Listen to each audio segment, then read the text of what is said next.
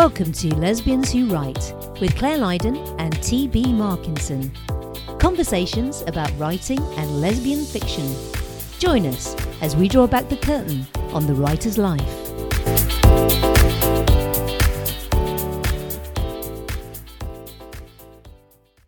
Hello and welcome to episode 103 of Lesbians Who Write. This week's topic is handling emotions. Do you feel the love when you're writing? Joining me, Claire Lydon, is my co-host, the emotional basket case that is T.B. Markinson. Hello, T.B. How are you today? I can't believe you're going to make me discuss emotions. They're so squishy. Squishy emotions. Yeah, emotions are hard for me. One of my exes told me I was an iceberg where I just kept like 90% of my emotions just under wraps and then I would explode. So, sadly, that relationship did not work. It's very healthy, according to my therapist. Very healthy and very good for writing fiction too. So your characters feel all the emotions, though. Oh, absolutely, especially for romance, where you really have to have all the feels. It's It's a simple fit for me. Emotions. So, how's your week been this week? Has it been emotional? Oh, this has been not a fun week on this side. As I mentioned in the last episode, I launched the Love Project, my co-write with Miranda McLeod, so I'm in launch mode, which involves a lot of stuff, but on top of that, I have a very tight editing deadline, and so I am knee-deep in the Earl's Court novella, which officially has a title now, but I'm not going to share it yet, but I know the title, and I will say one of our most recent episodes helped me come up with the title. Oh, now you've got my interest piqued.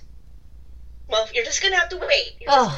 But, you're such a tease. You're playing with my emotions, TB, already.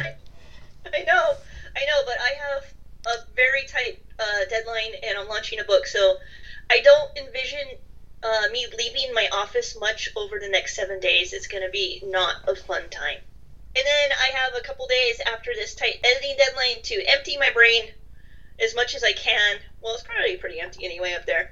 But and then I have to turn my focus to my next book on my writing schedule, which is Miracle Girl 3.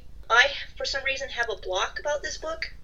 I don't know why. I love the main character, JJ. I love the main character in the Miracle Girl, but every time I try to turn my focus to the third book in the series, my brain shuts down. So I imagine it's going to be very emotional for the next few weeks on the podcast. We might have to do some writing therapy, like on the fly. Maybe we'll have to do some meditation to get all your emotions in set and do it with me. Out with anger, in with love. I'm not very good at that stuff. I remember one time one of my therapists, I've had a few therapists, but one time my therapist, she sent me to something called I think it was called biofeedback or something, where I went into this room with a bunch of other people and this woman led us through this thing where I had to pretend I was a tree and I could feel the sunlight and I could feel my toes were digging into the dirt, and I'm sitting in this lounging chair with a bunch of people I've never fucking met, and everyone, I'm looking around as she's walking us through this, I'm looking around and everyone's acting like they're like a fucking tree, and I'm just I don't understand what this is. Why do I have to feel like a tree? And it ended up stressing me out even more. It was supposed to de-stress me, and when I told my therapist how I was reacting, she's like, okay, so that's not for you. So I don't know if I can meditate. You see, whereas I love being a tree. It's one of my favourite meditations. Really? Yeah. Oh, I don't understand. I don't feel the sunlight on my limbs. I'm sorry. I love feeling the sunlight. Do you dig your toes into the carpet the roof? Yeah. Really? No, I don't get it. I don't get it at all. I just want to reiterate, for authors of lesbian fiction, you have 2 days left. The deadline to enter the iHeart Lesfic Mega Sale for March is March 2nd. So if you're listening to this on March 1st when it goes out, get me the details so you can take part in the sale. The sale is usually a big hit on iHeart Lesfic. It gets a lot of interest from readers, and it's a lot of fun, and it's kind of fun on my end to watch the stats on my IHL dashboard to just explode. It's a lot of work. So now that I am finishing up Earl's Court and pondering how to handle the JJ series, I have to manage a few hundred books for the sale.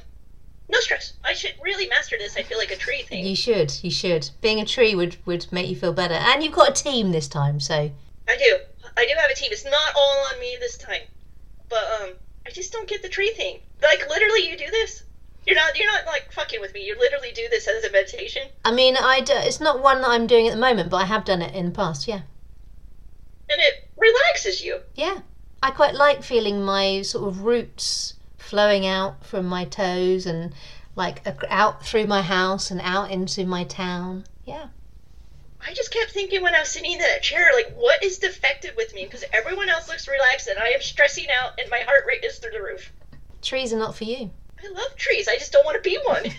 That's what's going on over here. How about you? What's going on in London? Is it warming up at all? Cool, blimey, London tan. I'm walking around in me with me apples and pears and me pearly kings and queens in it. No idea what you're talking about.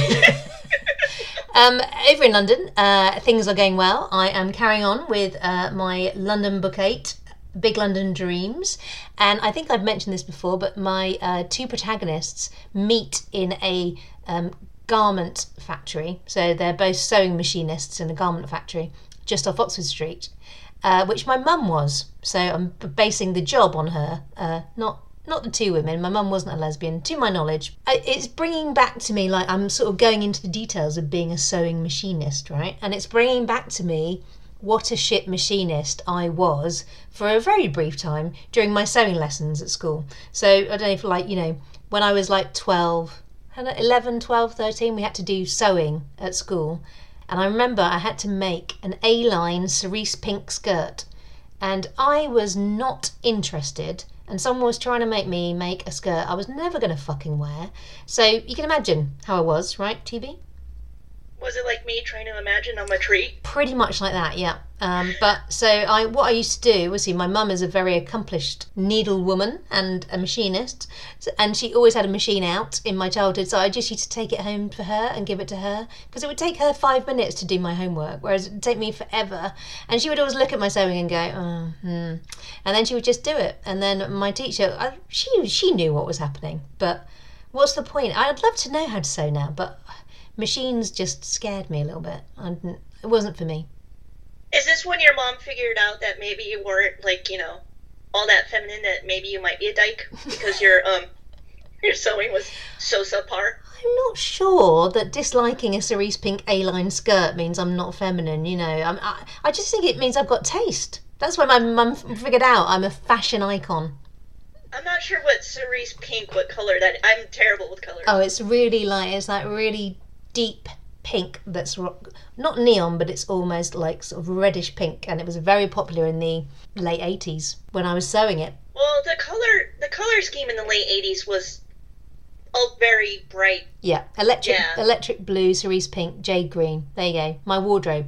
Were you like cutting out the collar of your sweatshirt to have it like go over one side with all Flashdance? I wasn't that cool. No.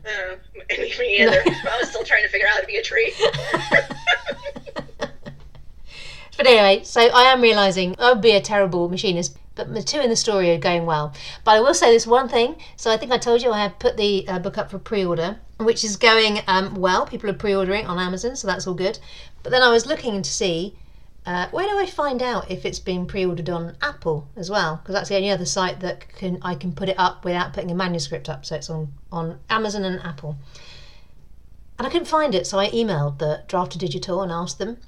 And they said, oh, well, yeah, you can see here on this page here. It was pretty darn obvious. I just hadn't looked enough. But the other thing was, they said, actually, you've made a mistake and you might want to go back and redo your pre-order because I think you might be confusing your readers. When you upload a book and then you upload the next one in the series at the same time, the trick is to call them different books and not call them the same book. So I had my pre-order up on Apple Books as Hot London Nights, even though the cover said Big London Dreams. So it's a good job I asked, you know, how you figure out the pre-orders, because I'd fucked up the pre-order on Apple Books.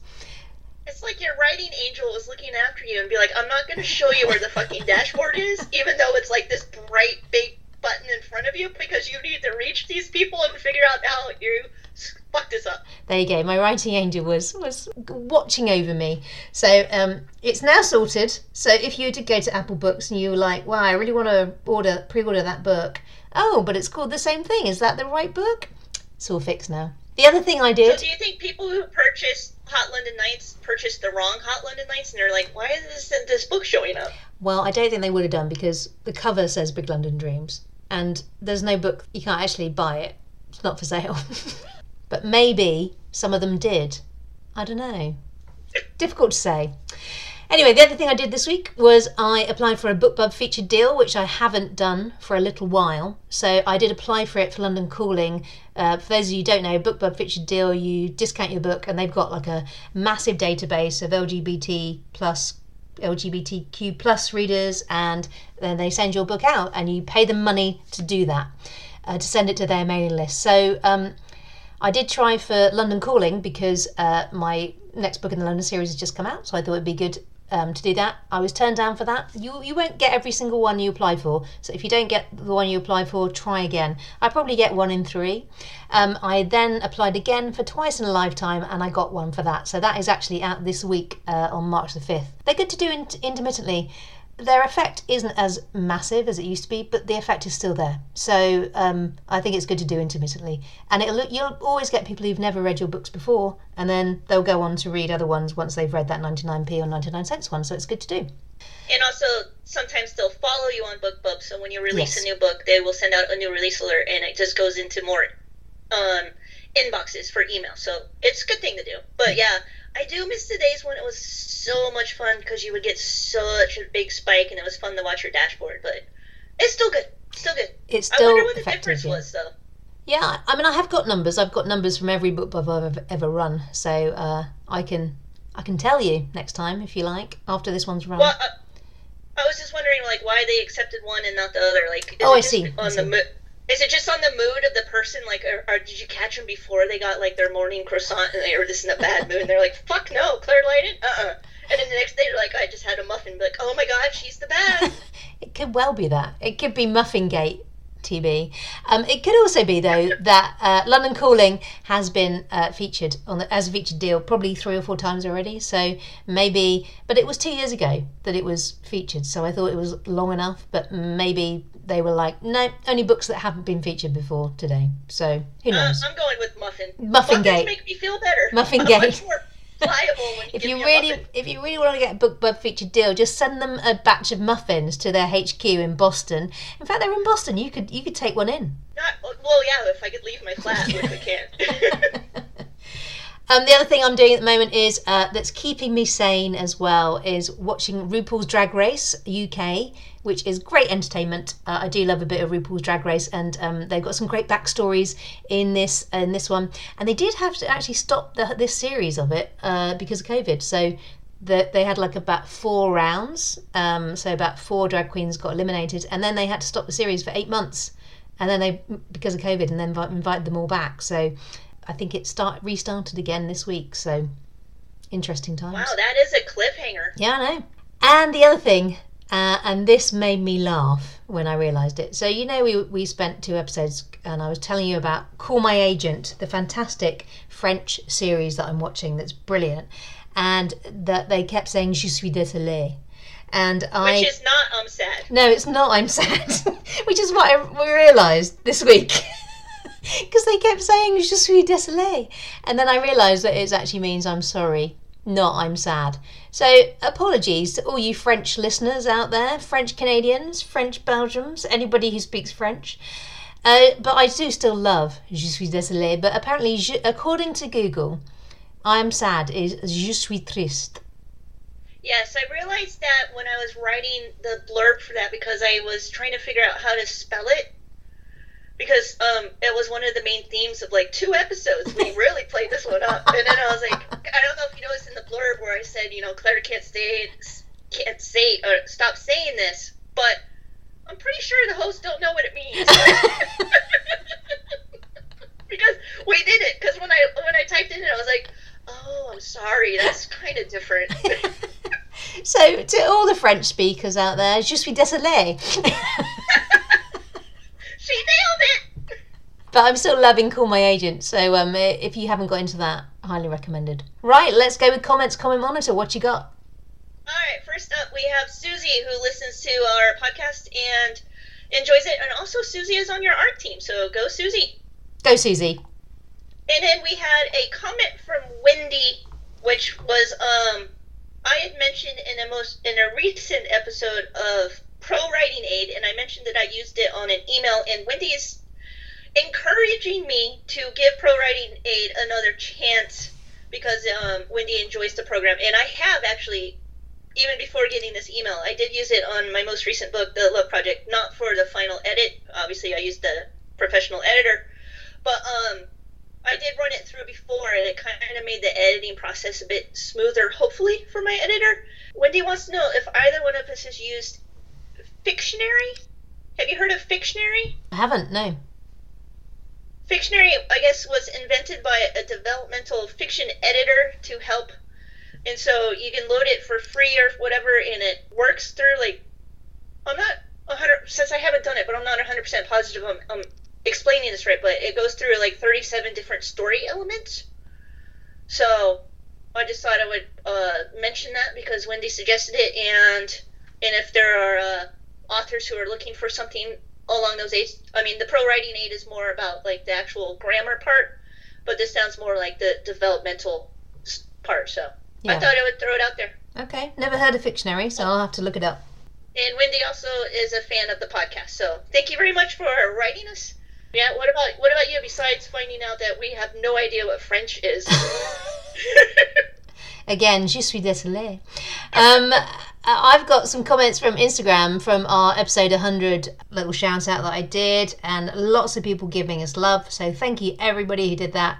They included skipper.ca, so congratulations, as did S.W. Anderson, another lesbic author too, so thank you both very much. Sarah Florence said the podcast brightens her week and it's been an amazing 100 episodes, so thank you, Sarah. And Kate Adams said we're also always worth a listen. We're always worth a listen, TB. A Paper Life said they're binging in Canada up to episode 30 and we're better than Netflix. Wow. I know. I'm not on Netflix. Does that mean all the shows on Netflix are pretty shite right now, or has everyone just run out of Netflix after this year? No, we're better than Netflix. I'm taking it. Bonjour le monde on Instagram now. Bonjour le monde. I don't know if that means that you speak French, but if so, je suis désolée. She said congratulations, and she wants more F-bombs from you, TB. If I start dropping more F-bombs, are you going to say je suis désolée every time? That's my thing. Can you learn how to say I'm sincerely sorry for TB? I can't control her in French. That's a bit much. Florida KC says she loves the show, and also, TB, she loves the blurbs. Oh, well, thank you very much. Yes, I get a blurb mention. Usually it's your silky accent, but I finally get some love. Somebody's loving your blurbs. I'm not sure how to say this, but I think Sega Hiss Author says loves the podcast. So thank you very much to everybody who commented on that. It was lovely to feel your love. Yes, thank you very much. We do appreciate all the listeners sticking with us through very difficult times. So I know not everyone is still listening to podcasts, but for those of you who are, we really appreciate you. Tell your friends. Tell your family. You know, they don't have to be lesbian fiction authors. We're better than Netflix. That should be our tagline. That should be our tagline. Yeah. We don't know French. We do not know French. Fucking hell, we don't know French. Right, let's get on to the topic at hand, which is handling emotions. Do you feel the love when you're writing? TB, do you feel the love when you're writing? As we started this episode, emotions are, I always call them very squishy. They're very hard for me, and especially my first drafts. There's like no feels in them. My first draft is kind of I'm figuring out, I think we were talking last week where you like to pants 10K and then you stop and then you go back and you outline it. I think my process is I dump a first draft really quickly and I call it a first draft, but it's more like a really detailed outline. So it's kind of like insert feelings here. Getting a book, one of the things you want when someone reads a book is they want to have all the feels. So what does that mean? Have all the feels for a book. And that means when you're describing certain things, it could be love, it could be something else emotional. Obviously, I'm really struggling with emotions, as you can tell. Which is why I really should become a tree. I need to get in touch with that. But it's when readers can when they're like, yes, I've been there, I can feel it, I know what there's characters going through, and they kind of go through the emotions with the characters, and it is not an easy thing to do. Now, I know you said the intro is, have I felt the love? This will not shock you, Claire, but my example is not about love. I went dark for my example. I've got my non-shocked face on, can you tell? Yeah, she's just like, whatever, fuck off. I gave you a task and you just were like, fuck you, I'm not doing it, I'm doing it this way. This is Claire's expression every time when we go on we verge off different paths. But in one of the books, like, I think one of the times I felt the feelings the most in a book was when I was writing Confessions from the Dark. It's book 2 in my Confession series. I wrote this book right after my dog died. And there is a death in this book. Now, it's not a pet, but when I was writing this book, I think it was one of the ways, because as I've mentioned, I can kind of hold in my emotions. But one of the ways where I do get my emotions out is by writing. And I think this was part of my grieving process. So I wrote this book, and man, yeah, I really felt that book. I really felt those emotions. There was a lot of Kleenex involved. And there's a reason the book is called Confessions from the Dark, because it is a dark story. It probably wasn't what was best for the series, because it effectively killed the series. It's really hard to have a romance series when you just go into darkness. So this is one of the series where, like, no one really requests the next book. I have gotten a few emails from readers who have gone through a death, especially if they've gone through a recent death, and they did thank me because they're like, not a lot of romance deals with this topic, and I found out why. Because it kills the series. Did you ever watch the, I think you did, I think we've talked about this, where, oh, now I'm blanking on it's a Christmas movie about Charles Dickens writing, A Christmas Carol. Did you watch that movie? What The Man Who Invented Christmas, is that what it's called? Yes, I did watch that movie. Okay, so, when I'm talking with certain authors who know about my Confessions from the Dark, they're always like, didn't you know not to kill the baby? And I was like, no, I didn't actually know this rule. And then I was watching The Man Who Invented Christmas, and I don't know if you remember this particular scene, but he also went kind of dark on that, and like the female character, I can't remember her name, was she a maid or something that was like reading the drafts? I can't remember. Can't remember. Something like that. And she's like, you can't kill Tiny Tim, you can't kill the baby. And I was like, don't do it, dude. It will kill the book. Yeah, so I think that was the time where I really did feel the emotions. And I think it was good for me on a personal level. But the business side of writing a romance series was terrible. So, I don't think I knew this, that you killed a baby in a romance book. Wow. I was very sad about my dog. It is true that, going through the emotions with your characters can be therapeutic. I do agree with this. I have actually dealt with a death in one of my books as well, in You're My Kind. And it was off the back of one of my friends dying and being at his funeral and meeting up with an old friend who I hadn't seen for ages.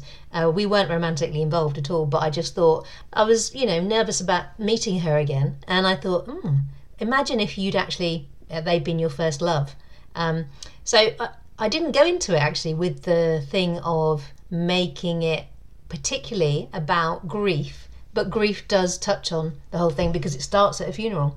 And then, the two main characters are friends with the wife of the guy that died. So I'm sure that there was some sort of therapeutic stuff in that for me as well. So you can do writing as therapy a little bit. Don't do it all the time, because don't do it all the time, and don't do it too much. All writing is a little bit therapeutic, but don't do it too much, because then it can go off course, and you can just you can kill a series, or you can just go down a rabbit hole that nobody's going to want to read, especially when you come to a romance. On the other hand, if you can remember how you felt when someone broke up with you sort of 10 years ago, and you can channel that emotion into a breakup scene in a romance, then that can really come through for you. Yeah, absolutely. And that's one of the ways you can tap into the emotions you need to, because All of us have universal experiences. Most of us have had our heart broken. Most of us have had that first kiss. Most of us have remember the feelings of falling in love. And if you can tap into those and get them on the page, it does help get all the feels. But don't kill a baby. No, don't give... There's your tagline for the episode. But I would say as well, and I would actually echo what you said, in that emotions in writing aren't just... When I said, do you feel the love, I didn't just mean the love for love. Because basically writing is about emotion. You can't skip emotion. And we're not just talking about love and sex. Of course you need to write those, especially if you're writing romance. But sex scenes are all about emotion. We've said it a million times. Emotion runs through everything. There's no point writing mechanical sex scenes because your reader will get bored. There's no point writing sterile scenery descriptions because ditto. There's no point writing police lineup descriptions of someone's clothing. You need to write how the colour of the woman's top reminded you of the colour of your grandma's car that she used to zip around town in, delivering cake to you every Friday. Or you need to write about how the field smelled of lavender, the perfume that your Year 7 teacher used to wear, the first woman you ever had a crush on.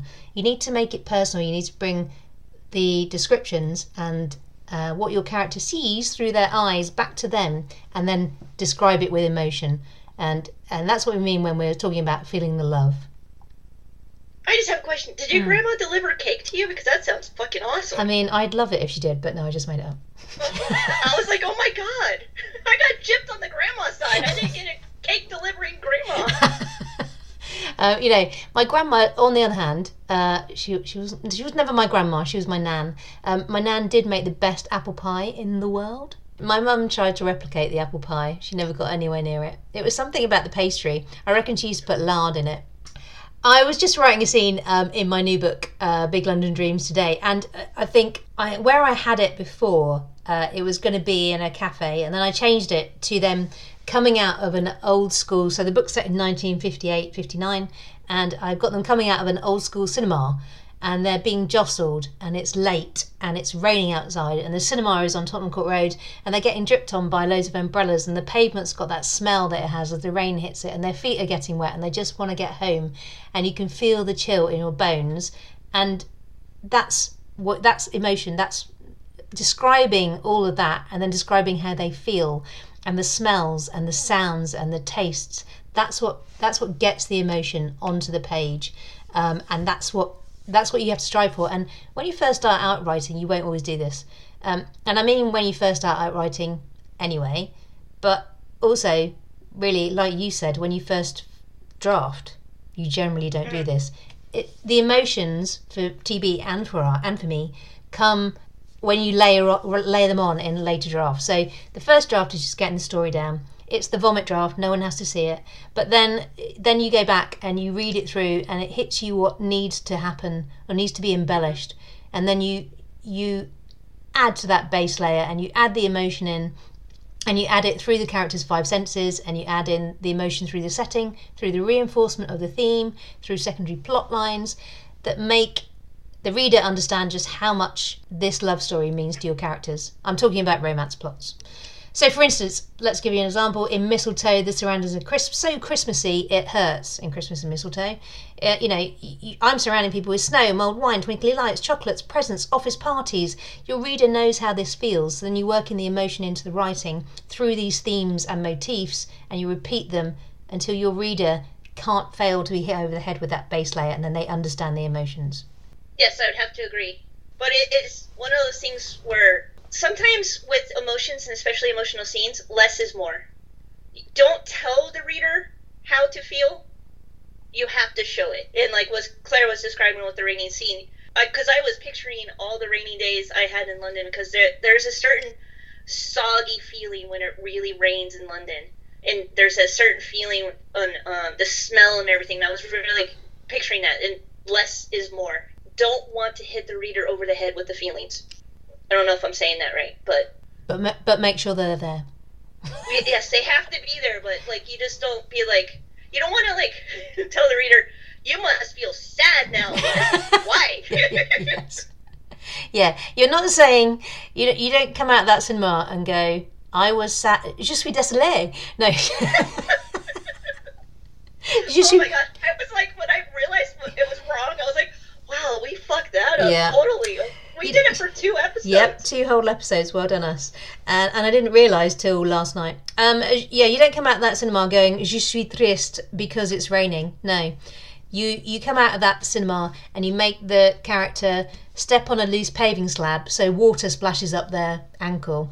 And then you just know how they're feeling because everyone's had that. And then you make, like, I've got the character feels in her bag for her umbrella and she realises that she can see it on the hallway table. So then she has to share her auntie's umbrella and then it's not quite big enough. And so, like, there's dripping on their shoulder. So it's stuff like that. It's little details. But you don't say, I was sad because it is raining. No, that is not getting over the emotion. But I do hate that feeling when the water drips from the umbrella and goes straight down your back. Yeah. It's like your collar is just made for that one random drip, and it's so annoying. So yeah, so emotions aren't just love and sex. Emotion is writing, and if you think that you can't do emotion, you're going to have to get over that. You can do emotion. TB can do emotion.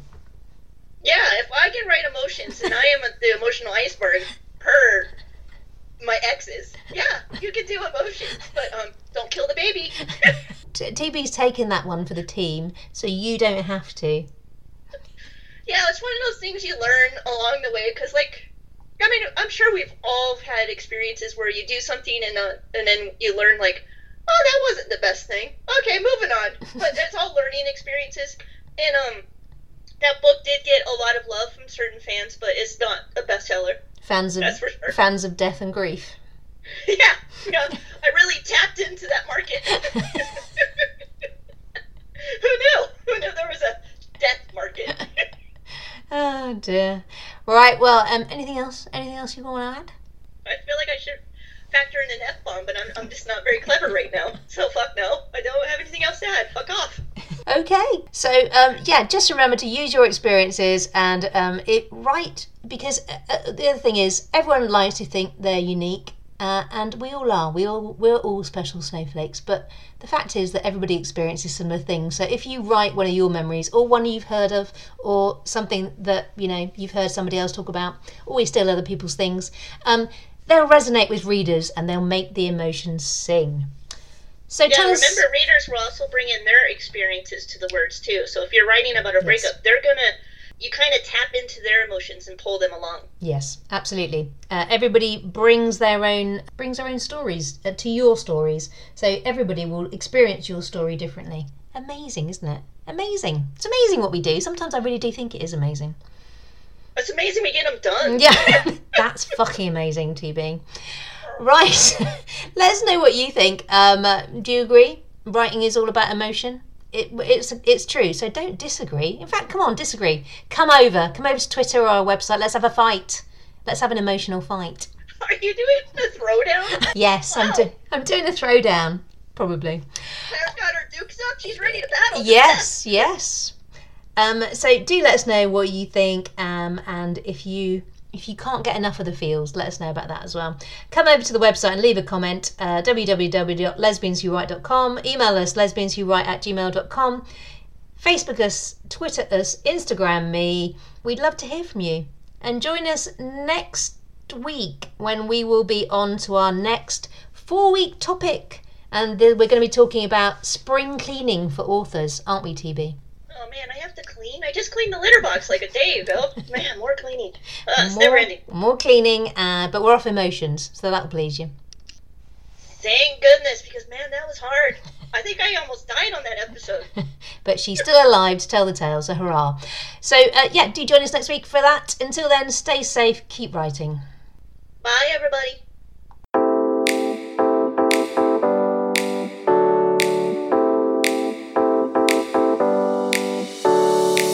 Thanks for listening to Lesbians Who Write. Listen in every week for more conversations on writing and lesbian fiction.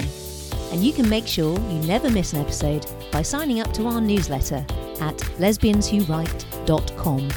Also, if you could take a moment to leave a review wherever you listen to this podcast, it would help more people to discover us. Thanks so much and see you next time.